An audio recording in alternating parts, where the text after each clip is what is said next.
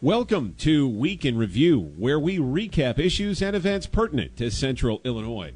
I'm WNBD News Director Cooper Banks. It's a new time for many Peoria families, now living with a new school year, learning calendar quite unfamiliar to plenty of those families now. School board members back in February taking the leap in Peoria public schools, going to the modified calendar and a significantly longer fall break here in the middle of October. 2 weeks, not just one this time. Of course, it's received as welcome news by thousands of students and hardworking teachers in the district, but there are still plenty of students in 150 who require help from the district, even through the break. I learned more about the Fall Intercession Program from School Superintendent Dr. Sharon Desmoulins-Carrot when I spoke to her earlier this week. So far, I would first start with asking about, so far, the feedback that you've received as we enter this extended fall break, doing the modified calendar school year for the first time here. What is it that you're hearing about the way that families are processing, this little bit of a change in the school schedule for the fall? Right. So, today's the first day of fall break for us, and with our new modified calendar, it's 2 weeks. So it's the week of the 10th this week and also the following week. So it goes from October 10th through October 21st. One of the things we wanted to ensure was that parents who needed support and some students who were falling behind and needed some additional interventions, we had that safety net. And so for this first week, the 10th through the 14th, they will come to school. We'll pick them up. They'll have breakfast and lunch, and use the learning model that we usually utilize during summer, where it's a little bit more fun and small group focus. So they have a lot of stations. There's a writing station. There's a reading station, a mathematics station. There's STEM, and they have some fine arts and PE as well. Actually, I visited about 10 sites today, and we have about 400 students who took advantage of the fall intercession. Oh. And so I suspect we will have much more tomorrow, because a lot of our families thought for some reason today was Columbus Day for us. But originally we had about 700 signed up. So it's good. We're just able to provide that, as I said, that safety net. Kids were having a lot of fun, and they were learning, and I was just also very, very happy to see that, the whole idea for this was for teachers and our administrators to get some rest, because throughout the year the work is so intense, and it's they're just going and going and going, and so I'm just really pleased that as a system we agreed to give this a chance, and I'll say it's made a big difference, and you can tell the majority of staff and the majority of students they want those 2 weeks off. So that's good as well. That's very, very good. And we're also learning, because it's our first year. Mm-hmm. So I just jumped off a meeting before I came on with you, and we brainstormed next year we could actually scale it down some to 2 sites. So K4, 1 site, 1 or 2 sites, and 5-8, 1 or 2 sites, depending on the response. But we're very pleased as we get off get everything started, and we're experimenting, doing some action research, and making adjustments if we have to. But all of the buildings I went to, the kids were happy and the staff were happy as well. Yeah, I guess that this would be just a nuts and bolts inquiry about who it is that staffs the fall intercession program. Is it, substitutes? Is it normal staff, full-time staff? Who is that? Yeah, full-time staff. Those individuals who are willing to work that extra week, because I talked to a lot of teachers, and it's a beautiful day outside, so the kids were outside enjoying the day as well for recess, doing different games. And I said, I do want you guys to take some time off as well and get some rest and relaxation. And they reminded me, they're like, hey, don't forget, we do have that week of the 17th as well. So, and some principals, some sites, we've merged some sites. For example, at CT Vivian, they're a hub for Annie Jo Gordon students, Franklin students, and Glen Oak students. So there are 4 schools under that one site. And sometimes what I've noticed, administrators may take one day, another one may take a day, or they may take 2 days, and still get some time for some rest and relaxation. So I really liked that as well. I would say that this is just kind of a curiosity of mine. I don't want to ask necessarily a leading question on this, but I'm curious to know if there was any, messages that are sent home with parents about, how they can be helpful in keeping their child, I guess, this is just a break, they're going to be coming back, or was there some other kind of a message where it was, hey, let the kids take get their minds off of school? Was there advice about how to treat these next 2 weeks for parents? Any messages that were passed along in that regard? I'm curious. Yeah, absolutely. Lots of messages at the board meetings, the last 4 or 5 board meetings. There were announcements about it. Every principal sent information home. I mean, we had no complaints from our families about not having any information at all, and we have a pretty large system. I think we're very good with our communication. Our principals at the buildings communicate with their families as well. I have not gotten any complaints. And so I have gotten some positive feedback around people. 1 or 2 individuals said, hey, I wasn't really sure about this idea, but, it's rubbing off on us and we really like it. They can travel. Kids can experience different things outside of school. So, yeah, for, again, a system as large with many moving parts, it's gone like seamlessly very, very well, exceptionally well. Definitely something that we are interested to continue and follow as the year goes along. And I think that the modified school calendar year is something that so many other communities are probably looking at. Thank you for taking the time to talk more about it as we enter this first fall break. Dr. Kurott, I was just going to give you the floor. If there's anything else that you think would be important for our listeners to know as it relates to this or any other District 150 or Peoria Public Schools related issue, feel free. Yeah, thank you, Cooper. Again, it's brand new, and so we're learning as well, and I'm very pleased with the implementation thus far. And we're always looking for opportunities to refine and improve. And we have identified some opportunities already for next year. I just wanted to really thank all of our, cafeteria workers, because they provide breakfast. So it's teachers, the ones who decided to help for that extra week, the bus drivers, the administrators, all of the support staff. I mean, the entire PR Public Schools central office staff, individuals who were instrumental in putting this plan together for the families who needed it. We are big on choice, providing choice and options, and that's a good thing. So thank you. Thank you, Dr. Kurott, for taking the time. My pleasure. Anytime, Cooper. Students return to class on October 24th.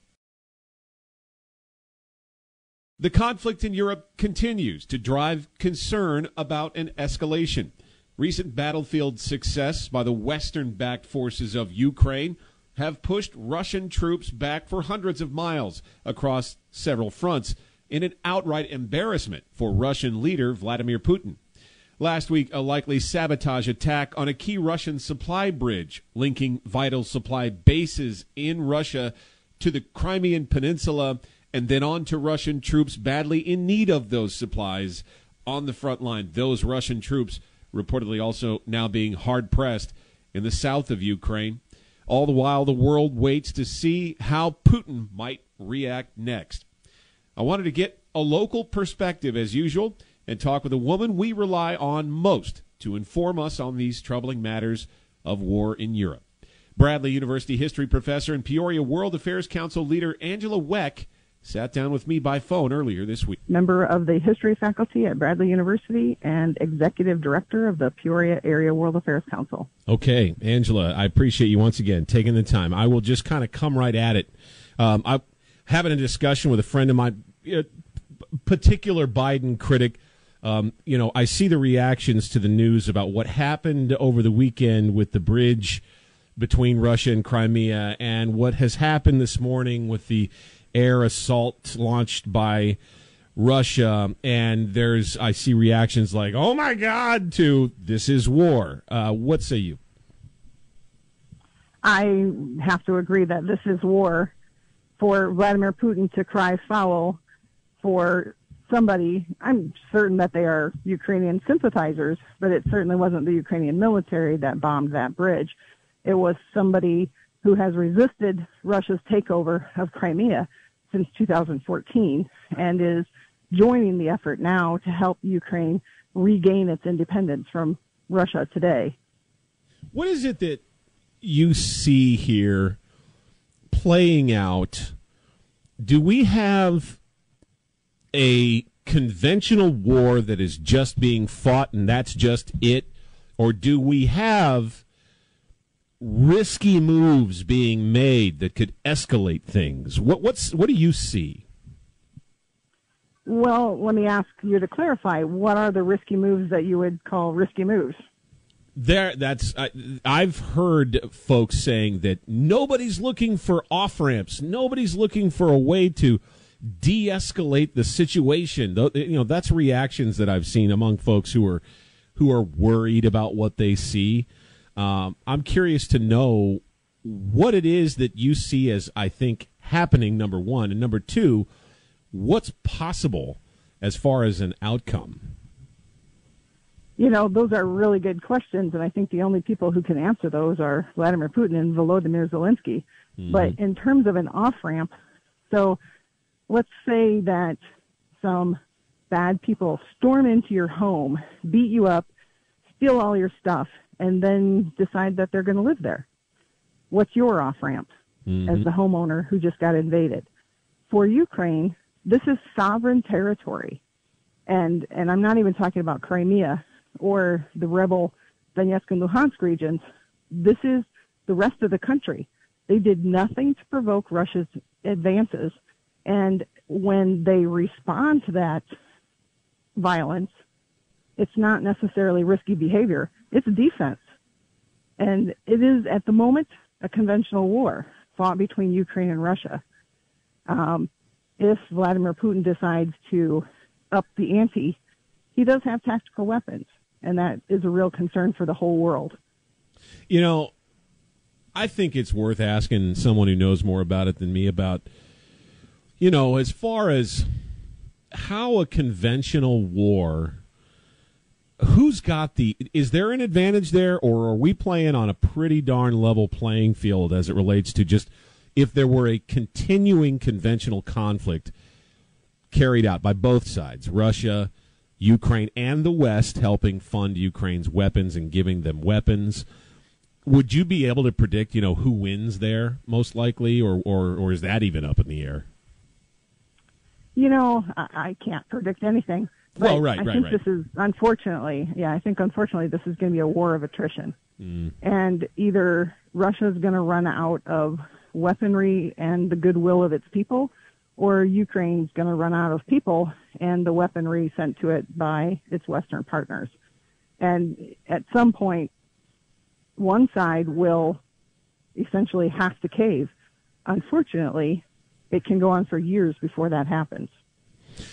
I think that the next question I'd just explore, too, is the concept that people are floating that Putin is feeling cornered, like that's come up. Do you see it that way? Who's cornering him? How is he being cornered? I'm not necessarily sure I see it that way myself, and so I would be curious to ask the question about how you see that.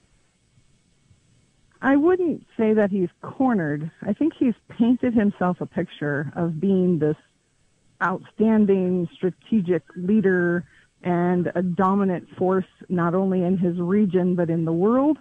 And Ukraine was a third or fourth-rate power led by a president who's a comedian, not the strongman that Putin is. And so I think Putin had drank his own Kool-Aid, let's say, and thought that this was going to be an easy victory.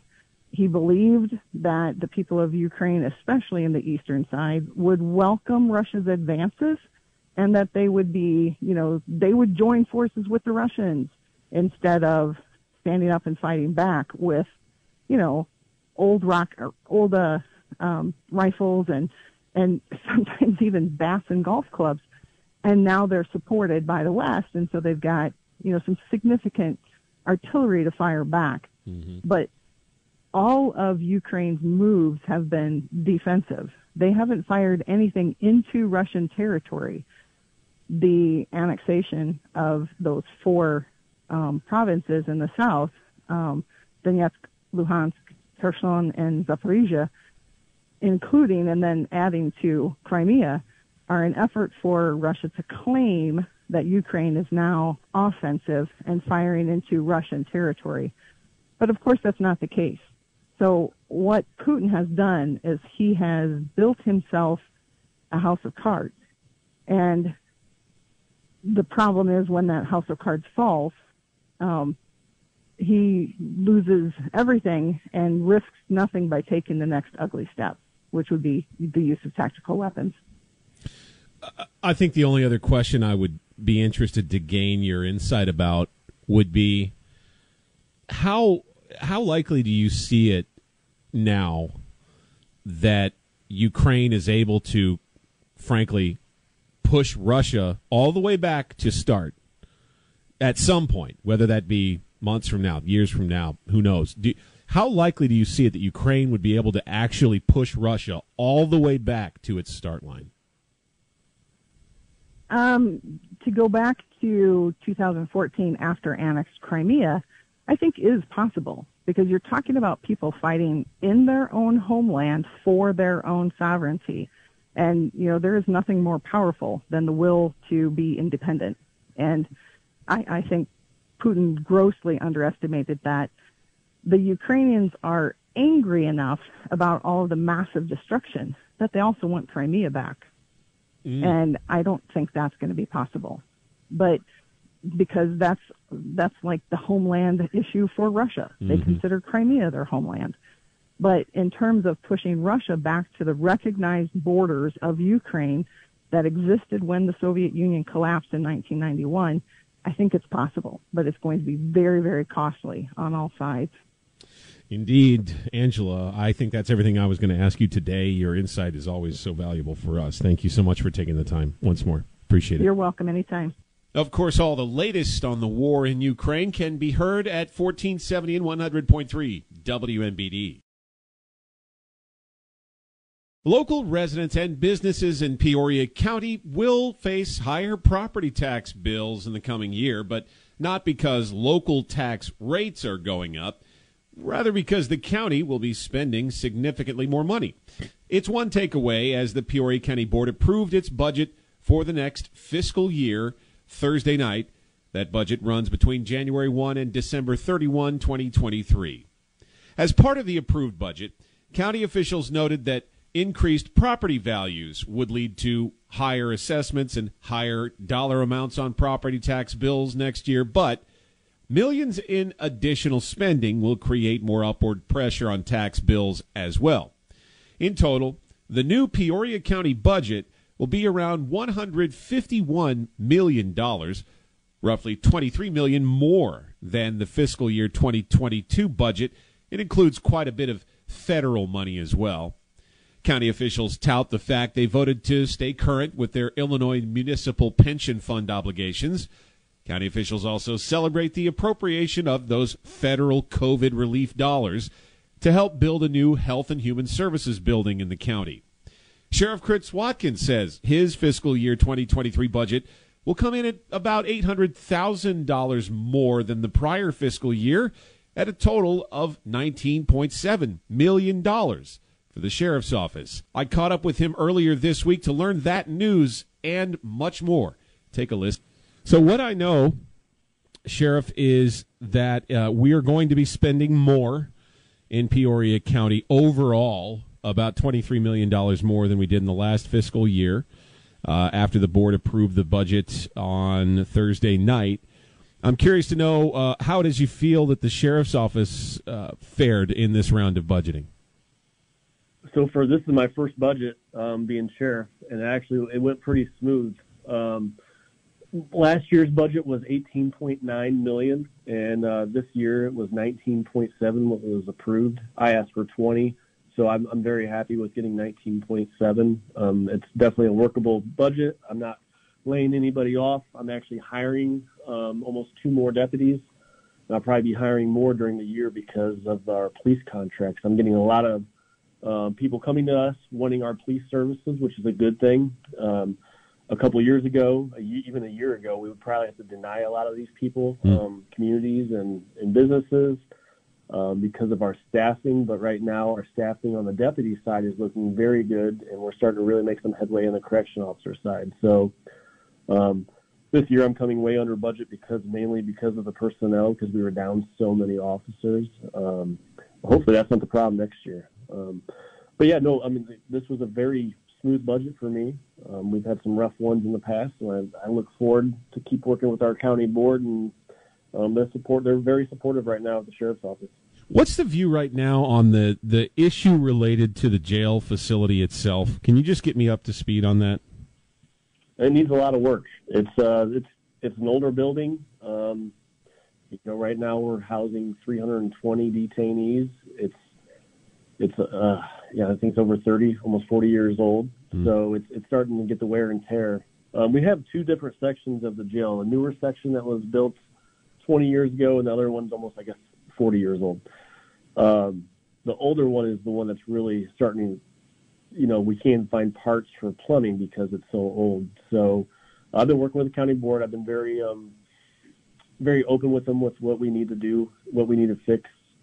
So they're listening. There's a lot going on in Peoria County right now. They're building a new health department.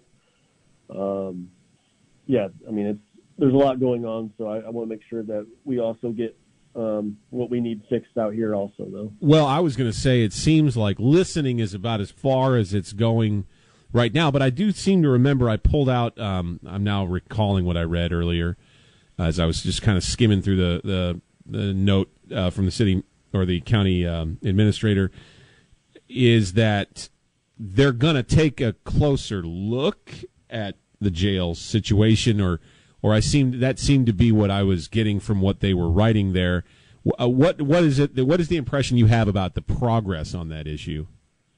Yeah, as they're getting ready to hire a consultant/engineer to kind of do an overview of the sheriff's office and see what we need, and kind of think a couple steps ahead. Do we want to put a $2 million roof on the old section of the jail when it might not be functional in a few years? So I think we're trying to think a couple steps ahead here. We don't know if it's better to maybe build on and then replace the old section. That's what we're going to rely on the engineers to look at this place and see. We don't want to waste taxpayer money, so we want to make sure we're efficient on what we do to move forward. Is there I don't necessarily know if it's something you bring an engineer in to discover, but if there's a feasible, sensible way to wipe the old facility and build a new one. I mean, you build the new one first, then wipe the old one, but to do that, is that something that seems to be in the cards in your view? I'm sure they'll look at that, but I think the new section of the jail is not bad. We just need to update some HVAC, certain things. It's the old section that we're really worried about. And that's one of those things where this is a big enough property where we could probably build a new wing, and then after that new wing's built, tear down the old wing. I highly doubt I will see a brand new jail here while I'm sheriff. Okay. That's a soundbite right there. I appreciate you taking the time to tell us about, I think, that part of it. If you were to just kind of back up and offer any last comments, I wanted to go ahead and give you the floor. As it relates to budgeting, you said it was kind of a smooth process. Is there anything else that you think would be good for our listeners to know about as it relates to how you guys fared in this process this time around? No, it's going very well. I just hope in the future years, we're always worried a few years ahead what happens, but we're in contract negotiations with our deputies. We're trying to get them paid well so they don't leave us and go to another higher paid department. So, I mean, this is a big family. We have 189 full-time positions. So that's a lot of employees, a lot of our family staff members that we try to take care of and keep them here, because it's very costly when somebody leaves and we have to replace them, especially on the officer side. It takes 8 to 9 months to train somebody. So that's a lot of taxpayer money. So sometimes it's better to pay up front and keep these individuals, these officers here, which in the long run saves taxpayers money. I guess the last thing I thought of, sorry, there is a specific question I was going to ask about. I just remembered it. It was of the 19.7, like what makes up the lion's share of that? Is that payroll and capital maintenance? Yeah, it's personnel, a lot of personnel. Okay. 189 people. That's, that adds up really quick. Yeah. We also have, we have a lot of squad cars. We have 70 squad cars. So yeah, we're the biggest piece of the pie for Peoria County for sure. Yeah. But we're also, public safety is extremely important. Okay, Sheriff, if you were going to say anything else, please, I'd give you the opportunity to go ahead and share all your thoughts, get those all out, and we can jump off for today. Yeah, no, one thing I did want to point out that's really interesting that was brought to my attention last month was our jail food. So, we feed over 300 detainees 3 meals a day, so that's very costly. But one thing that's really interesting as we were doing the numbers, from January to June of last year compared to January, June of this year, our food costs went up 48%. So when you hear about inflation, gas, and food, we really see it here. I mean, 48% increase, which equals out to an extra $100,000. Wow. We're paying extra for food. So that's crazy. Inflation it does hit us. Bradley University basketball is nearly here once again. Enough said. I caught up with men's head coach Brian Wardle this week. We have begun preparations for the next season. It'll be long. Tell us what it is that the team's up to kind of as we get into October now and get closer to the season. What have you guys kind of transitioned to now? Well, start a regular practice kind of like training camp a little bit, because you got 20 hours a week that you can be in the gym, in the weight room, and film.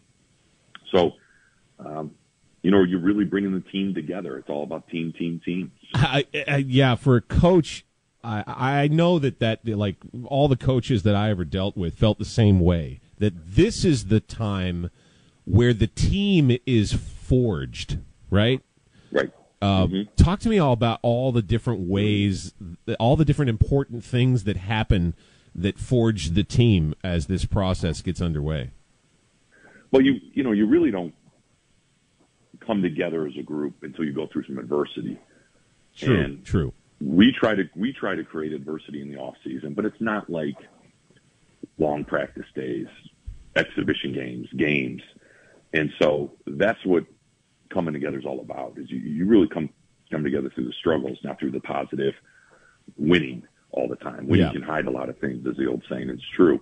So this is kind of why we try to create some adversity, some organized chaos at times, to try to get our group together, to get our leadership on board, to get our players talking and holding each other accountable, and to build that unity off the court, so that when they leave this building, they are trusting each other and united on and off the court. And it takes a lot of reps. It takes a lot of days to do that. And as much as we build off the court things and connections in the off season, there's nothing like when practice starts. Like this year around here for the next month, you build these individuals into a team. I'm curious to know how many new faces you have to add into a mix of program guys that you already had in the fold. What does that mix look like this time around? I like the mix a lot right now. I think anytime you're recruiting and building a team each year in a program, is you're putting a puzzle together. Every piece of the puzzle is different shape. And so you try to bring guys in that add value to your team, and they personally know they have value to the team so that they have an opportunity to play. And I love the 4 guys we brought in. So we have 9 returning scholarship guys, 11 with our walk-ons, which is critical. I always talk about my walk-ons because I got 3 great ones, but 2 back from last year that just help our culture, help our standards, help our energy every day. And when you can bring, I think, 9 scholarship, 10, 11 guys back from the year before in today's portal days, it's a huge advantage.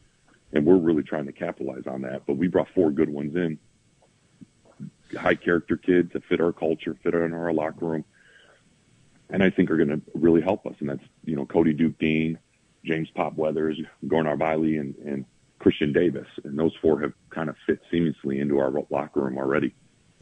Always encouraging for any fan to hear a thing like that, because it's the portal guys that could come in and, maybe be a little bit harder to get buy-in from, perhaps. I don't know, maybe you have more to say about a thing like that. But my next question was going to be, and you led me right into it, is here we are in the age of the portal. How's that going, would you say?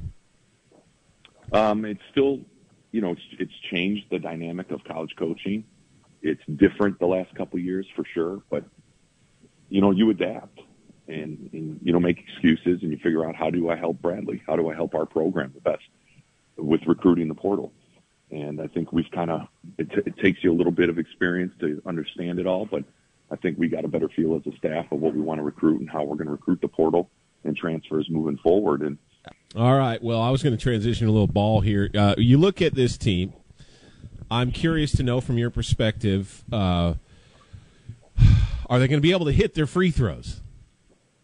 Yeah, well, hopefully we've always worked hard on that, and we'll continue. And good. So far, so good. They've been doing that, so hopefully. What is it that you would say, in your review right now, that looking at them before they get cracking on, I think probably incorporating some more of your approaches and ideas and becoming more of a team running your system? What do we got? We got a lot of shooters. We got, how does it look? Where do you think we might be strong, either on one end of the court or the other at this point? I think our 3-point shooting should be pretty good. I think I can put 4 guys on the floor at all times. I can shoot it, which is nice to have. The versatility, the length that we have is always good. I think we should be hopefully defensively and rebounding at the top like we always are. Because that gives us a chance. When our defense can outlast our offense, it gives us a chance in every game.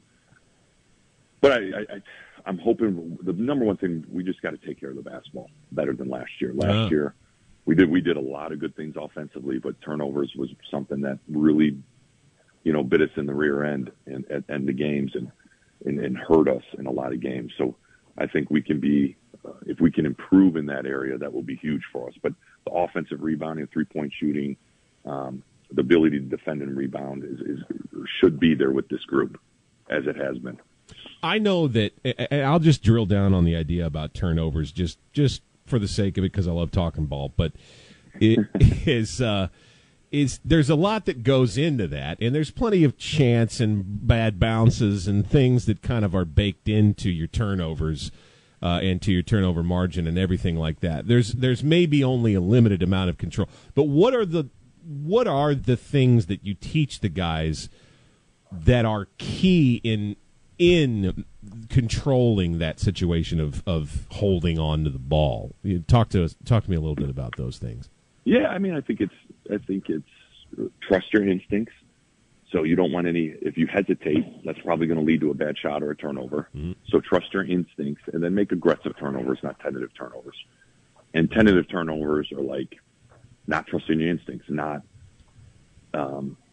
being hesitant on throwing the ball inside in the post when the guy's got him on his back and sealed. Mm-hmm. You got to be decisive and make quick decisions. So decision-making plays a huge factor, obviously, in turnovers. And you try to put them in situations in practice where there's decision-making involved. And are they making the quick, right decision at the right moment? And I think that's the hardest thing about making jumps up in sports when you go from high school to college, or you go JUCO to Division I Missouri Valley, or you transfer from a low major to our league, the Missouri Valley, is that you got to make quick decisions, decisive decisions, and decision-making is critical to winning in that league. And so we try to really just put them in positions, teach them, watch film, and talk about it a lot as we practice now. I remember in my experience where it becomes, well, depending upon practice, right, is it becomes less decision and more just reaction. Like this is this way, so I do this, kind of a thing is what it ends up kind of turning into. I may be way off base there, but there's my thought on it. All right. Well, Coach, thank you for spending the time. That's all the questions I had for you. If you had anything else to add about, hey, man, when are we going to start playing? When should we start getting pretty darn real excited? I think we've got non-conference games starting here before long. Go ahead and give me all the nuts and bolts on that. Yeah, we have our first exhibition game in November 2nd. We get to play Illinois Wesleyan. It's coming to Carver Arena, and that'll be a fun game because I don't think Bradley's played Wesleyan in a long time. And after that November 2nd game, we open up against Wisconsin Parkside and on a Division II team that's a really good program on November 7th, 9th. So, it's kind of all kicking off. And then October 15th for Bradley, we have our Red and White Showcase on October 15th. Yeah. And it's a Saturday night where they can come out and just get a look at the team, 3-point contest, dunk contest, all that fun stuff that we're going to showcase with our women's program. So nice. It's happening fast. It's unbelievable how quick it came, and I know October always flies by, so we'll be at games here soon at Carver. That does it for this edition of Week in Review. Join us at this time next week on this Midwest 360 station for another recap of some of the biggest issues and events in Central Illinois. You don't have to wait for Week in Review to get the lowdown on what's happening in Central Illinois. For instant news 24/7, follow us at 1470 WNBD on Facebook, Twitter, and Instagram. I'm Cooper Banks, WNBD News.